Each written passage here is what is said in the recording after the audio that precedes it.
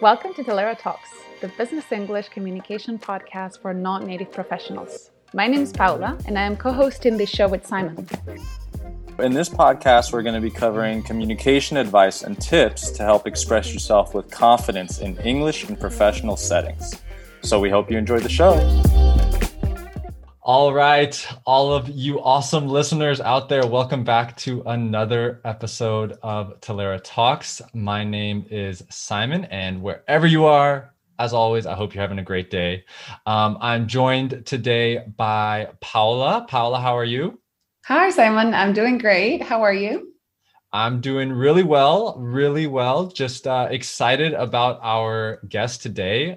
Who do we have today? Yeah, so we were talking a little bit before this and saying that because we are communication nerds, this was like the ultimate guest to have on our podcast. I'll give a little introduction. Lori Gilbertson is a former New York City homicide, sex crimes, and organized crime prosecutor. We're not done yet. Television legal analyst, educator, and entrepreneur. So wow, it's really amazing. A graduate of Cornell, American University, and Washington College of Law. Lori is the founder and CEO of Tribeca Blue Consulting, and she helps professionals communicate with clarity in their public speaking, presentations, trial work, and media appearances. So in several different aspects, which is really, really cool. I think it's awesome. She helps people present their ideas in creative and persuasive ways that engage their audiences and make them want to learn more. Wow. So yeah, Lori does engagements, training workshops, coaching sessions, and has a bunch of tips and tricks. We are so excited for you to join us today. Lori, how are you doing?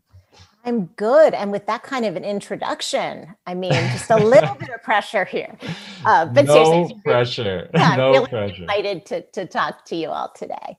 It's great Great. to have you. Yeah. Thank you. And so you're calling from Colorado on this beautiful morning for you. Yeah.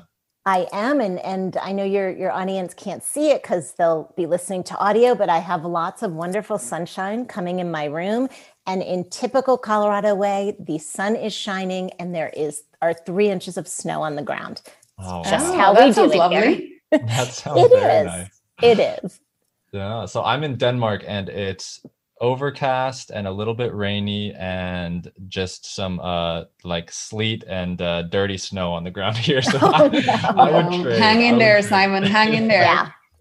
Be strong. Yeah, I'll try. But Lori, so we have so many things that we'd love to ask you about and talk about. And I think probably the first one is really if you could just kind of, I mean, you've done so many things, so it would be really difficult to give like a short and sweet version of how did you get to where you are now from starting as a prosecutor and then a communication specialist. You know, was communication always the kind of guiding light for you in your career? I love how you say guiding light. Communication is definitely a theme that has run through my career. And I think it wasn't until I formed my company and got started helping people communicate better that I realized that I had really spent my whole career telling stories, just in different places to different audiences. And I had really spent all that time figuring out how do you persuade and engage an audience? How do you tell a compelling story that makes people want to listen and learn? And so that theme really was woven throughout everything that I've done, from being in the courtroom and talking to judges and juries, to being on live television and talking to audiences about cases going on in the news, to being an educator and helping curate programs where people would get up and present and teach and learn, to what I do now. And so that theme of communication is everywhere in my career, just as I really believe it is everywhere in life for everyone. I couldn't agree more. It's so vital. Whatever you do, pretty much, it's a very powerful tool. So I'm totally with you. It really is. And it makes me a little nuts when people say communication is a soft skill.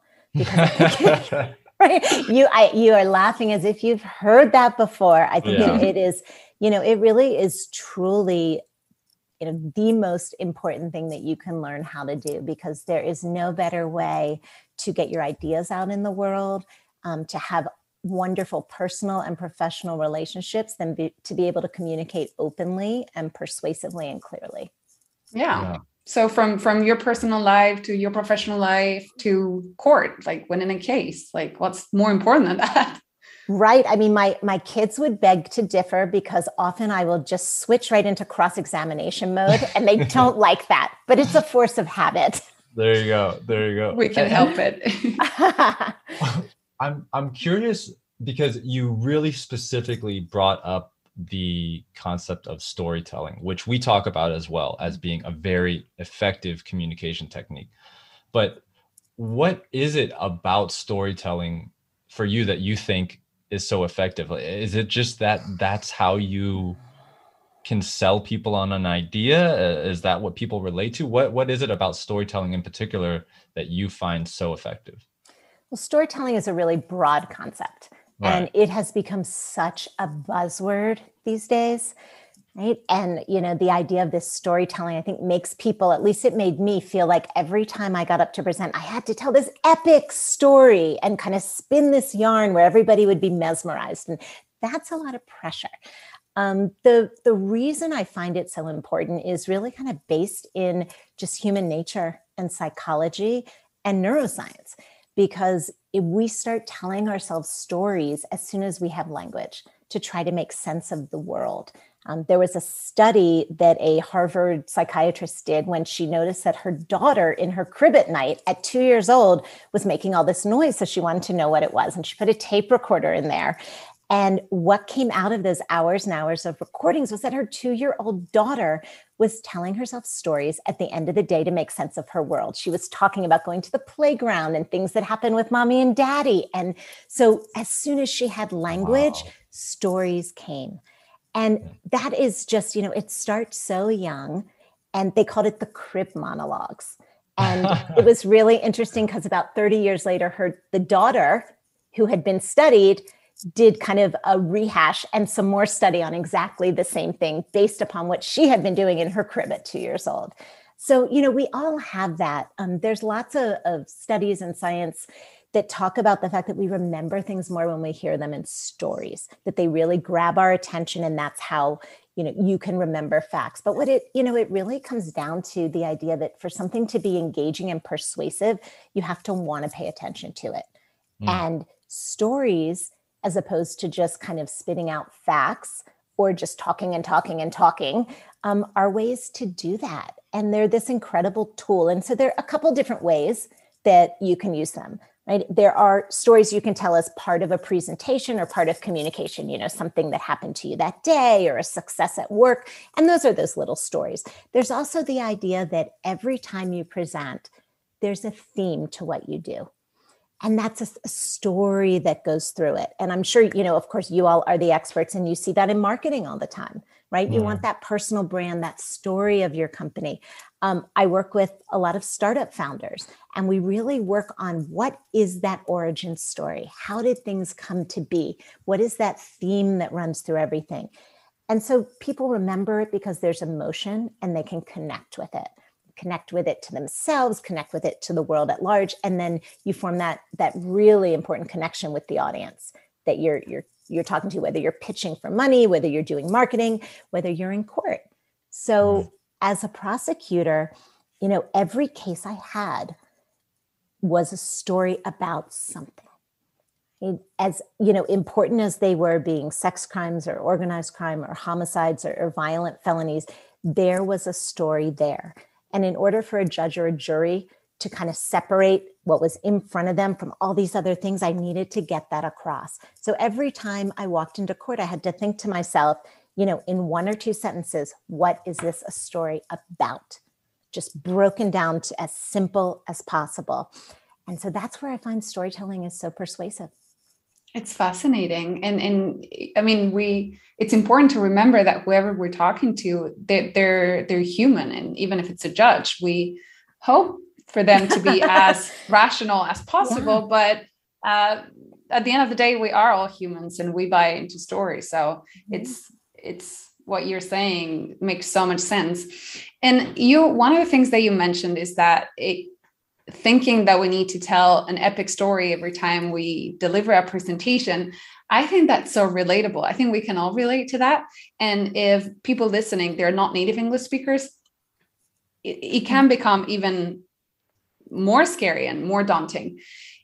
What are some ways to break that down for native speakers, but also for whoever's listening? What is an easy way to start using storytelling in presentations at work in general, in your meetings, in your pitch?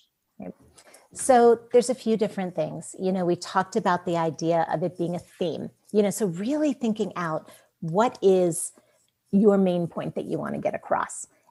And that's the story. Saying to yourself, let's say you're getting up in a meeting and you want to pitch a new idea, or you want to talk about doing something differently and you want to be persuasive, saying to yourself, this is a story about, new idea that I am putting out there and the reasons why it's going to be so great for this company, just breaking it down that way. I encourage people to write things down, write them down, type them up, whatever it is, just take it from your brain and put it on a page.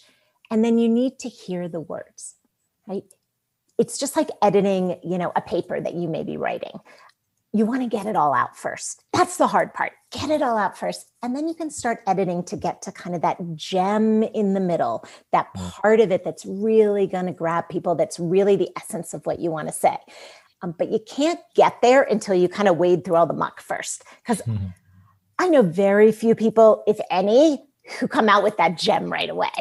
The people who are coming out with that gem right away are the people who have spent that time preparing and practicing and thinking about it. So I encourage people, just get it down, start writing those things out. You're talking about using stories. Well, we all have successes in our lives. We all have failures in our lives. Pick 3 successes, pick 3 failures, and just start writing them down.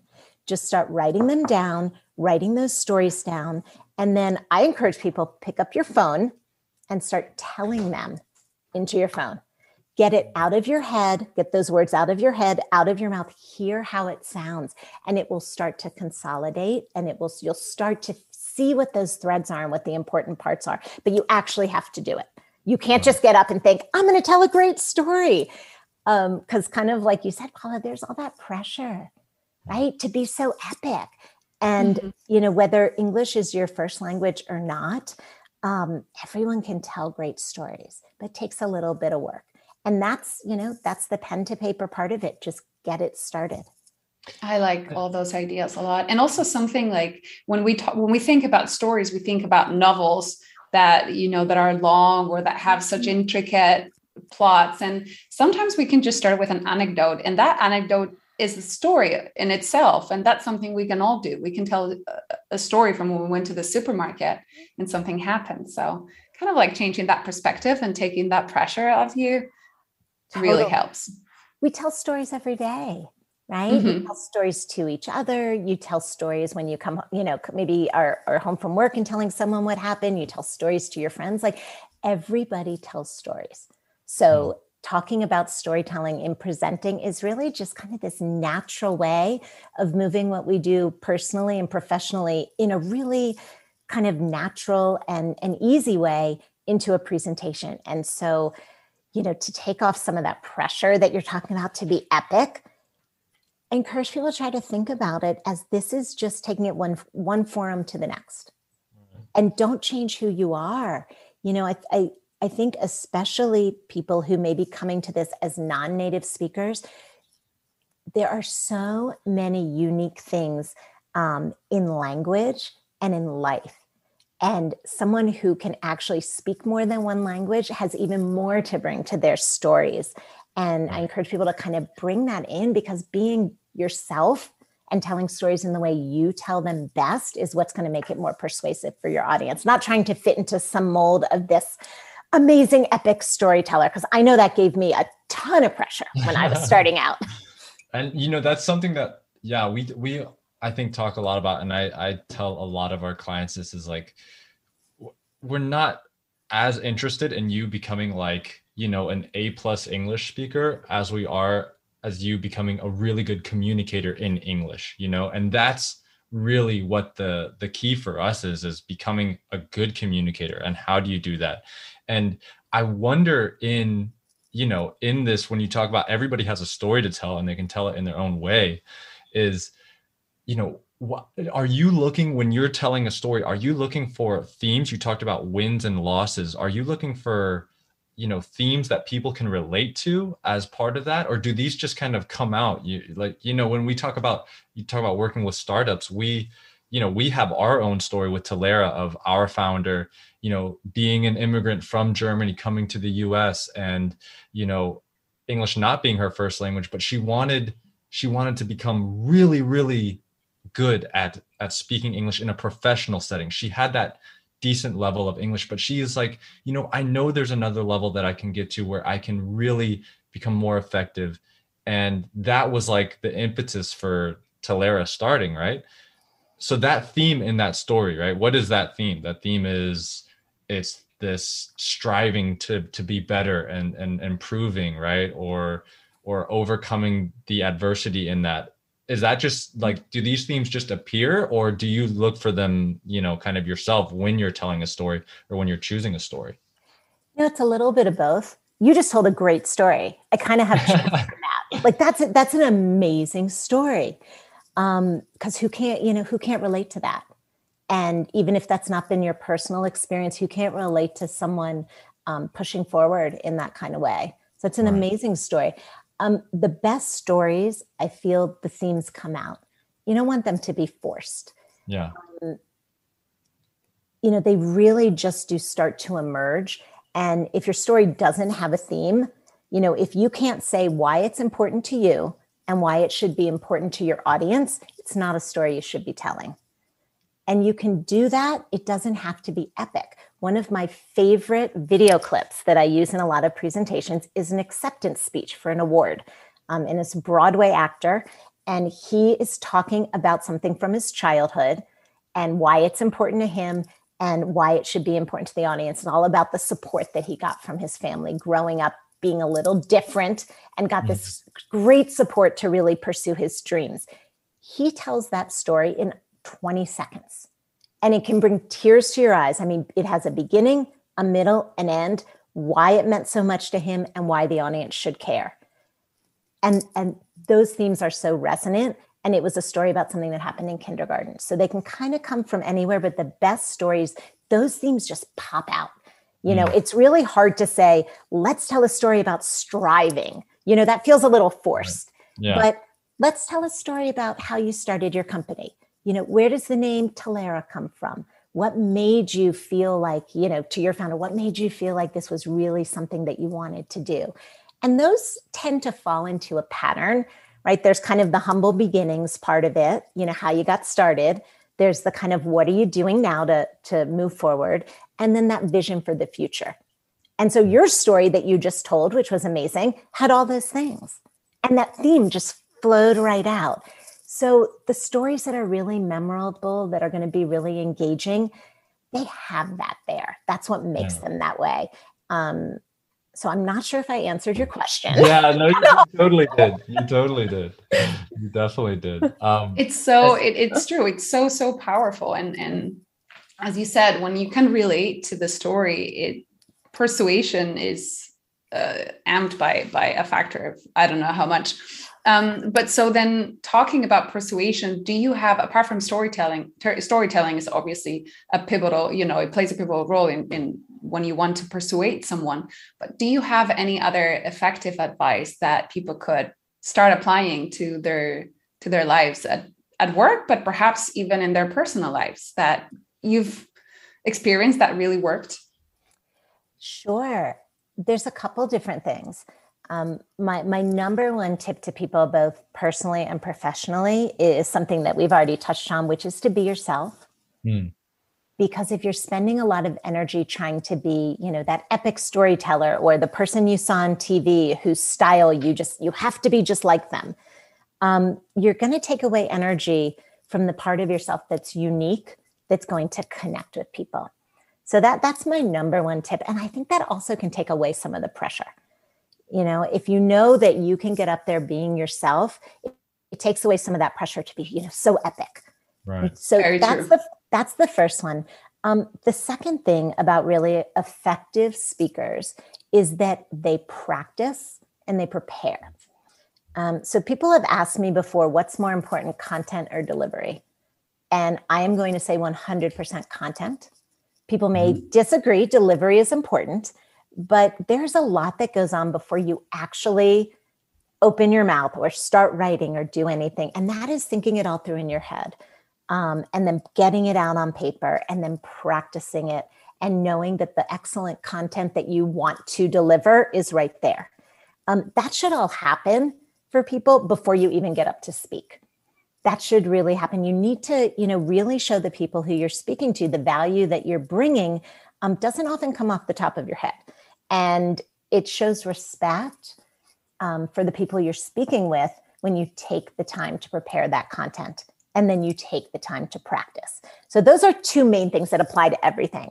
But as for some maybe fun little tips to think about, things that can kind of, you know, make your presentations or your speaking shine right away, the easiest way to do that you can put into place right away are making use of two parts of a talk that most people ignore.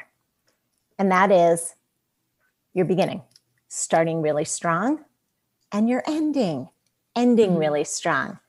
How many people come out and say, I am sure you all have heard this, your audience probably has too, you know, hi, I'm Lori. I'm going to talk about presenting today. Here are my slides. Let's get started. Right. Oh my gosh, boring, right? So boring. That doesn't tell anyone anything about me, about what I'm going to do. Oh my gosh, you could just go to sleep.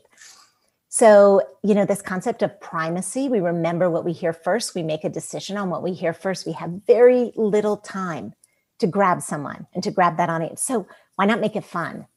You know, grab them in. What's your hook? People don't do it. I think people are a little afraid to do it, or they think like you have to introduce yourself first.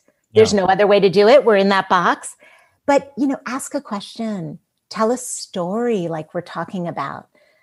Like you were saying about Talera, what would be more persuasive? You know, Talera is a company that helps people, you know, speak better business English, or Talera is a company where our mission started with our founder, who was an immigrant who wanted to create something better for herself and for other people like her and help people communicate their ideas better. I mean, which is more powerful.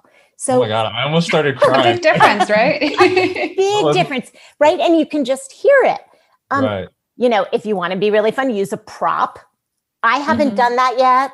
I'm a little too clumsy and terrible with tech on video calls to use a prop, but you could do something interactive, you know, ask your audience a question, have them answer, use a statistic. You know, 75% of people learn from stories. So today we're going to focus on storytelling, something like that. Grab them in. And then you can do the same thing at the end. How many presentations end with, that's all I have for you. Any questions? Right. Right? You've just given up this huge part of your presentation to leave people with the ideas that you want, to leave them with the emotions that you want. Do you want them to feel inspired, curious? What action do you want them to take? If you cede that control to anyone in the audience who just might have a question or might not, and you might be able to answer it or you might not, you've just lost that opportunity. So I think that is the easiest way to make your presentations, or even just speaking up in a meeting or a phone call, shine, to start strong and to end strong. And if you can tie those two things together, kind of bookend a presentation where it has a theme and you use the intro and the ending together, I mean, that's super sophisticated, but lots of fun. And your audience will appreciate you. They will appreciate the time and the thought that you gave to that content and that you gave to trying to engage them. So I encourage everyone listening to just give it a shot. Just give it a shot. And have fun with it. Have fun with it, right? Like if we're going to have to do all this that people can be so afraid of doing, that can be so stressful, let's try to have a little fun. Wow. So that's what I'd throw out. I have lots more, but I'll throw that one out. No, I love that. Those are great tips. Yeah, I love that. And so you work with all different types of people, professionals in many different fields. And so when it comes to like executives, people that you've worked with that are, high level professionals, let's say, is there a common theme? Like what's the most common problem that you find that is like the one that you see holding people back? People who get into high levels sometimes often feel that they have to do things a certain way because they've always been done that way. You know, there's this box of, we get up, we say our name, we pull out our slides, we read them, we ask for questions at the end. That's how a presentation goes. We have 5 slides. That's what it is. You know, and being just very constrained by the idea that you have to present that way. And that if you don't present that way, you know, you're not kind of fitting into that mold. To get people who are very successful to try something new that is uncomfortable, that's not in their zone of comfort, where they might fall flat on their face the first few times. I mean, my gosh, if you saw my first 10 trials that I did, I would be terrified right now to even look at how badly I probably presented during them, because I was learning. And that's how you learn. You learn through experience. So I think, you know, people can be very hesitant to put themselves out there in a really vulnerable way. And that is a common theme that I have, you know, and that I see from very successful people. That's something that I think I've seen that as well with some of our learners that, and it's quite interesting because, I mean, they've clearly done something right to get there. They've worked really hard. So they're probably, you know, people who like to try until they get it. But then it's true that they sometimes feel like all eyes are on them. So it's very hard to try at that point something new and fail. And there's this fear of, as you said, putting yourself out there and being vulnerable.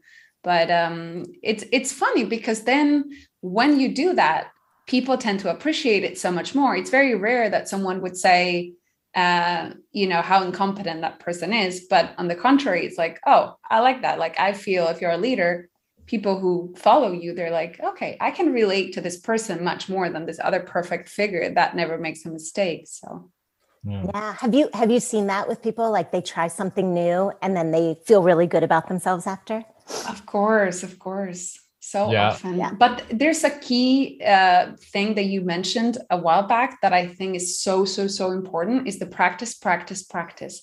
And sometimes when we see something that works out, we tend to think that they are just born with that skill, that that's innate, but it's very rare for it to be the case.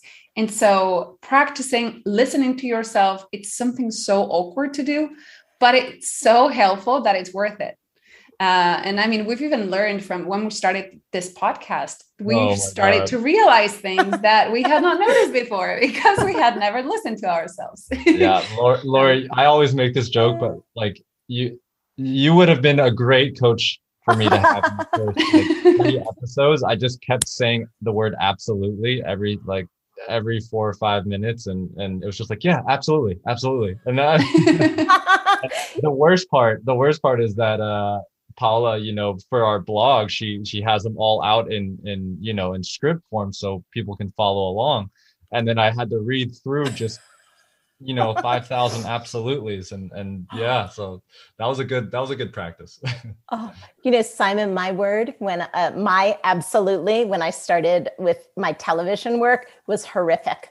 Everything I got asked was horrific. And I would come home from these appearances and my husband would look at me, he's like, is every crime that's committed, every action that people take, everything can't be horrific? But that was my go-to. Yeah. So how did you work out the absolutely's? How did you kind of get rid of them? Because I don't hear them at all.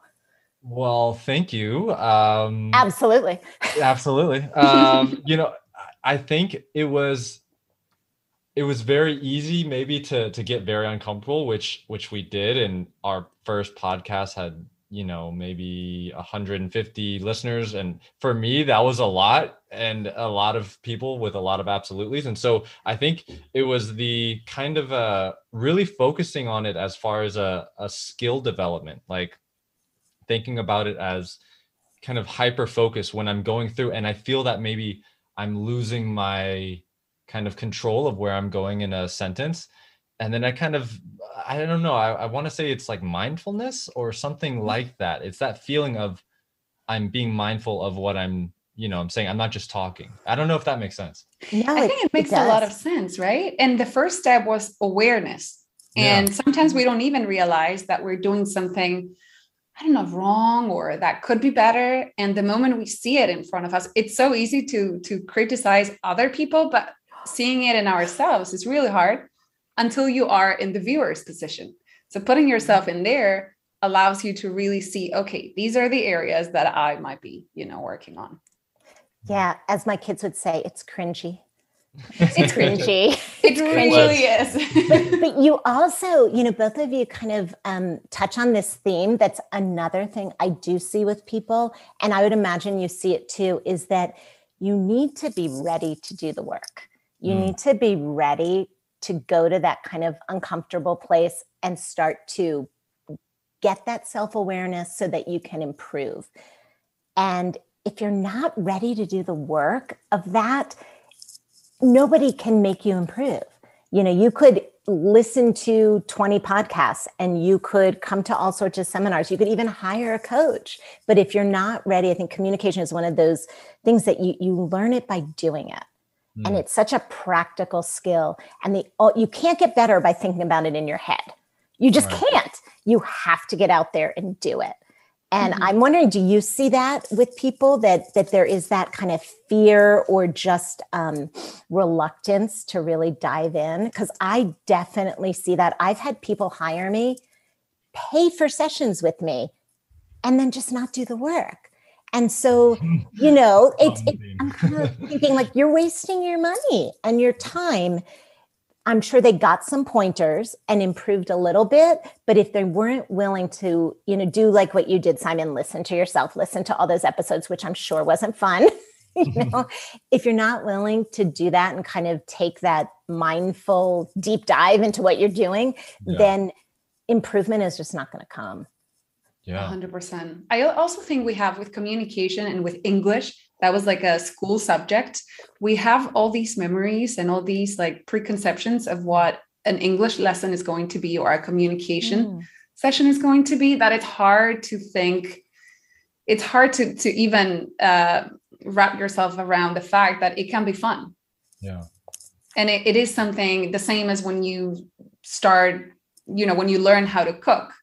It is something for you. It's something that you're going to enjoy afterwards. And you cannot really learn how to cook. This is what you were saying, Lori. You cannot really learn how to cook by reading a recipe. You have to be there. You have to mess it up with the salt and all these different ingredients. And, And you got to taste the food. Yeah, exactly. We talk about Carol Dweck's growth mindset, and that being, oh, you got it right there. There you go. Right there. Yeah, and that being how are you framing this situation?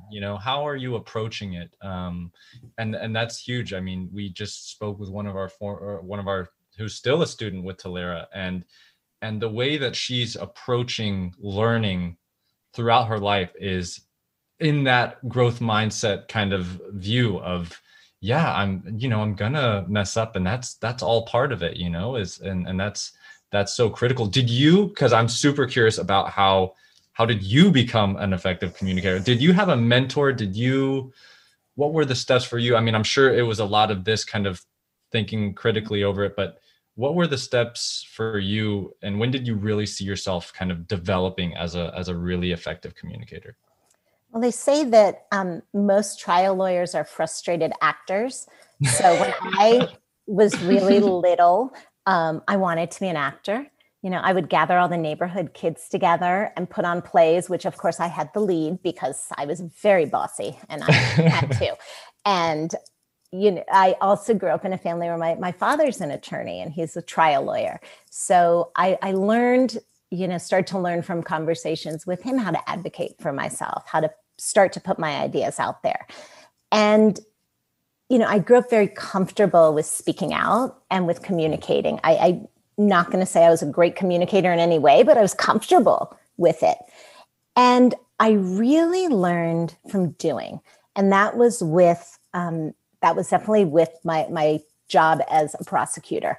And I was told when I started the job, I mentioned my first 10 trials. I said, you are not going to be comfortable in the courtroom until you've done at least 10 trials. And I learned by doing. I had to get up there. I had to be uncomfortable. I had to feel vulnerable. I had to feel the pressure of knowing that I was, even doing, a shoplifting case. One of my very first cases that affected the people who were in the case very much so.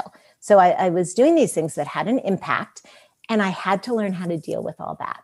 And so just doing it and doing it and doing it and being in those situations where, I had to respond to judges oftentimes when I couldn't be prepared, maybe things that I had tried to prepare for, but came out of the blue. And so I had to learn ways of dealing with situations up until the point after about 10 trials.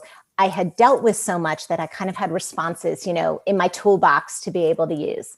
And then I just started to hone that over and over. And I started to really figure out what techniques worked for me in the courtroom. I had friends who were, male friends who were 6 feet tall, big guys. And, I'm sitting now, but I'm 5'2". I'm not that tall. There were things they could do that I thought were amazing. And I learned quickly from trying that I looked ridiculous trying to do those things and was not going to be persuasive. So I made a lot of mistakes. And I didn't know about Carol Dweck and the growth mindset back then. I wish I had, because I think that would have been a wonderful guiding principle. But that was how I learned to be effective, really just getting kind of thrown right in. I did get training along the way. I do wish I had had some more training along the way to really have some places to practice where there was not as much of an impact. Or as much pressure, I should say, as being kind of in court on a real case. But there is nothing like that experience. There really isn't. And that's where I started to, I think, become more effective. It was really that kind of trial by fire, no pun intended. Yeah. I mean, I can only imagine that pressure and I'm sure, formed under that pressure. Absolutely. That makes diamonds, right? So there you go. Well, and you asked about mentors. And so I'd definitely be remiss if I didn't touch on that. I had some amazing mentors as a prosecutor and spent a good deal of time talking with them, talking through things with them, watching them in court. And that was incredibly valuable. To see how people you respect and admire handle things in that situation, to see the strategy that they work out, to see how it comes out in the courtroom, and to be able to talk about it, both before and after, to kind of, see how the whole thing works. I would not have become, as effective as I think I did ultimately, if I had not had those kind of guiding mentors to help me make decisions going in and to help me kind of do do a little postmortem after to say this worked, this didn't work. I mean, ultimately your jury is going to give you their decision and that's going to say something, but often that doesn't say a whole lot about how you are performing, because cases have facts, and as persuasive as you are, the facts are what they are.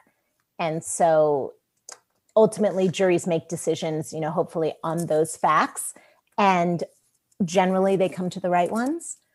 Sometimes they don't, but that's not necessarily the ultimate arbiter on, did I give a good opening? Did I give a good closing? Did I help guide this witness through their story on direct? How was my cross? So getting that kind of feedback from mentors and from colleagues was an incredibly valuable way to become better.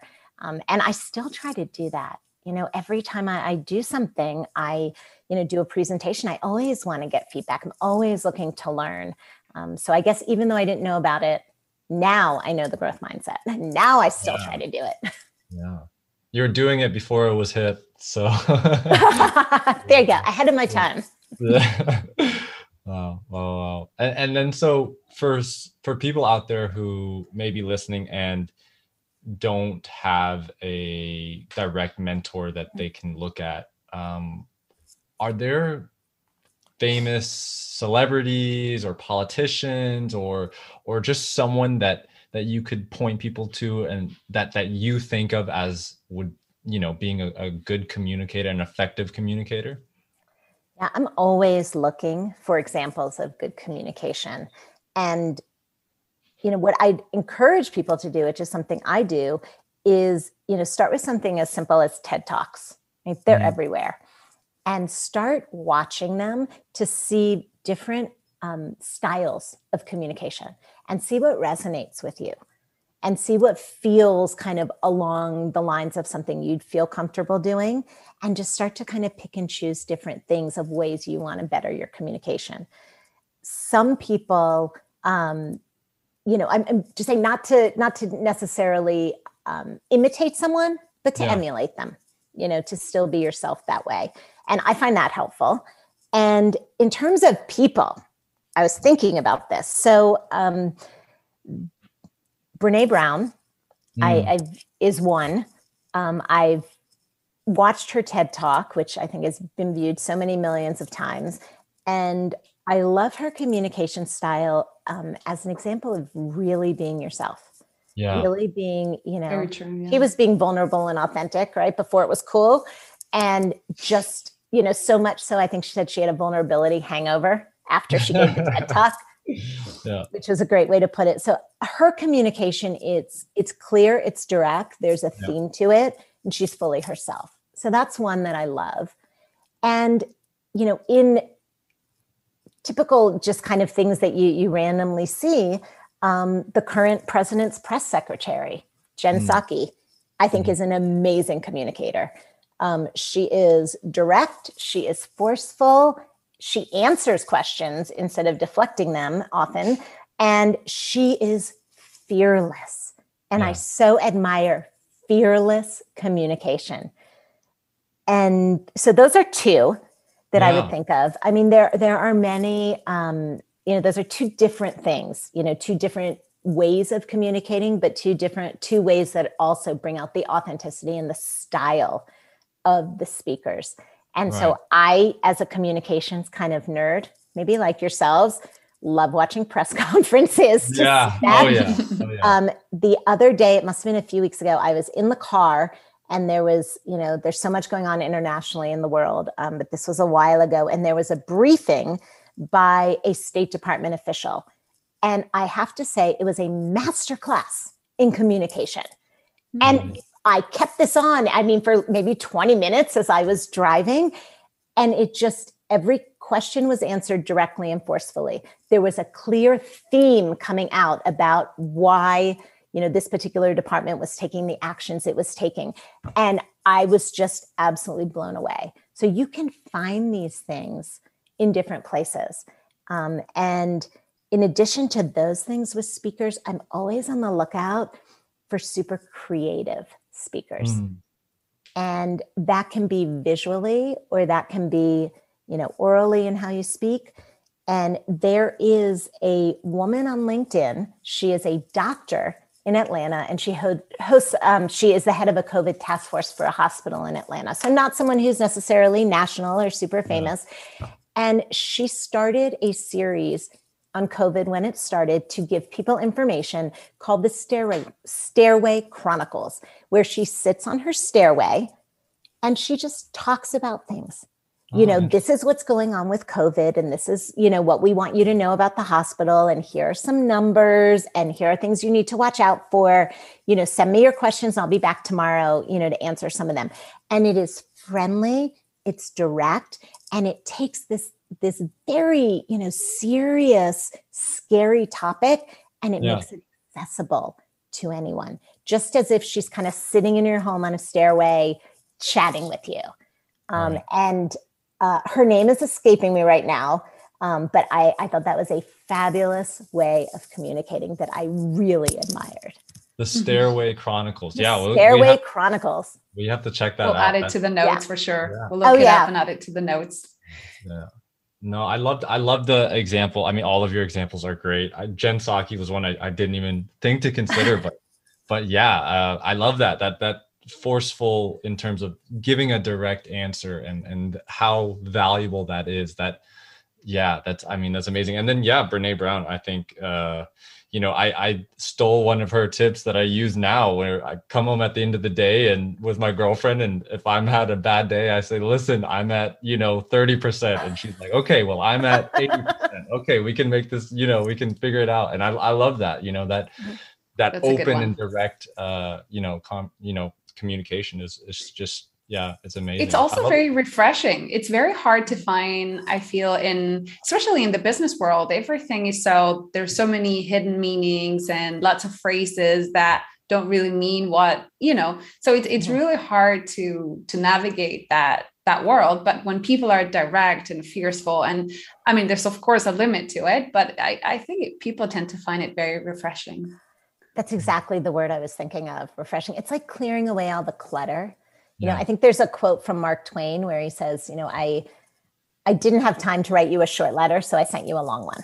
Mm-hmm. I love that one. I've used that in my sessions before, and it reflects exactly what it is like, because it takes work to be concise and to communicate things in a clear way. It takes practice. So it does. It can be hard. And, I think listening is also something that's a bit underrated as a communication tool. Just being able to stop talking, embrace the silence. Although I just did rush to fill some silence, but just to stop talking and embrace the silence and listen is something that everyone can do. It's something that you can immediately do that's going to make your communication shine in a way that a lot of people's don't, because they're so quick with kind of that clutter we're talking about, to fill it with words. So I always encourage people to kind of embrace the pause and see what happens. Which it takes confidence. Yeah, very un-American thing to do. I think, for myself, it's interesting. We talk a lot about different cultures and how the role of silence in different cultures is so profound. If you go to Japan, the silence between sentences in a conversation is there. It is there and you feel it.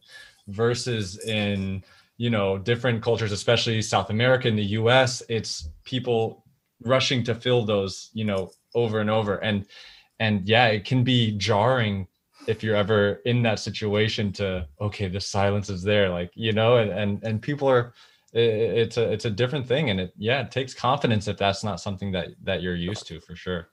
Exactly. Yeah. I feel like we could be talking for like hours and hours. Yeah. It's been so nice to get to know you, Laurie. It's been a real pleasure. I don't know if there's anything else you would like to add or say before we wrap it up for today. No, I just, I have so enjoyed this conversation. I think the people you work with are very lucky to have both of you guiding them in their communication. I have learned a lot in our conversation too. So thank you. Well, thank you. And I totally, echo that sentiment right back to you. And, for everybody listening, they can find you on LinkedIn, Laurie Gilbertson, and then as well with your consultancy. Yeah, they can find me on LinkedIn. And if anyone wants to continue the conversation, I'm happy to connect. They can also find me at my website. It's Tribeca Blue Consulting. Tribeca is the neighborhood I used to live in New York. I work with executives, entrepreneurs, and also trial lawyers. It was such a treat to have you on today, and I really enjoyed the conversation. Awesome. Well, again, Laurie, thank you so much. And to all of our listeners out there, as always, keep learning. And that's all we have for you today. We hope you enjoyed it, and remember to subscribe to Talera Talks. We'll be back soon with more. And visit our website at Talera.com for more valuable content on business English. You can also request a free consultation on the best ways for you and your team to improve your communication skills. So have a great day and keep learning.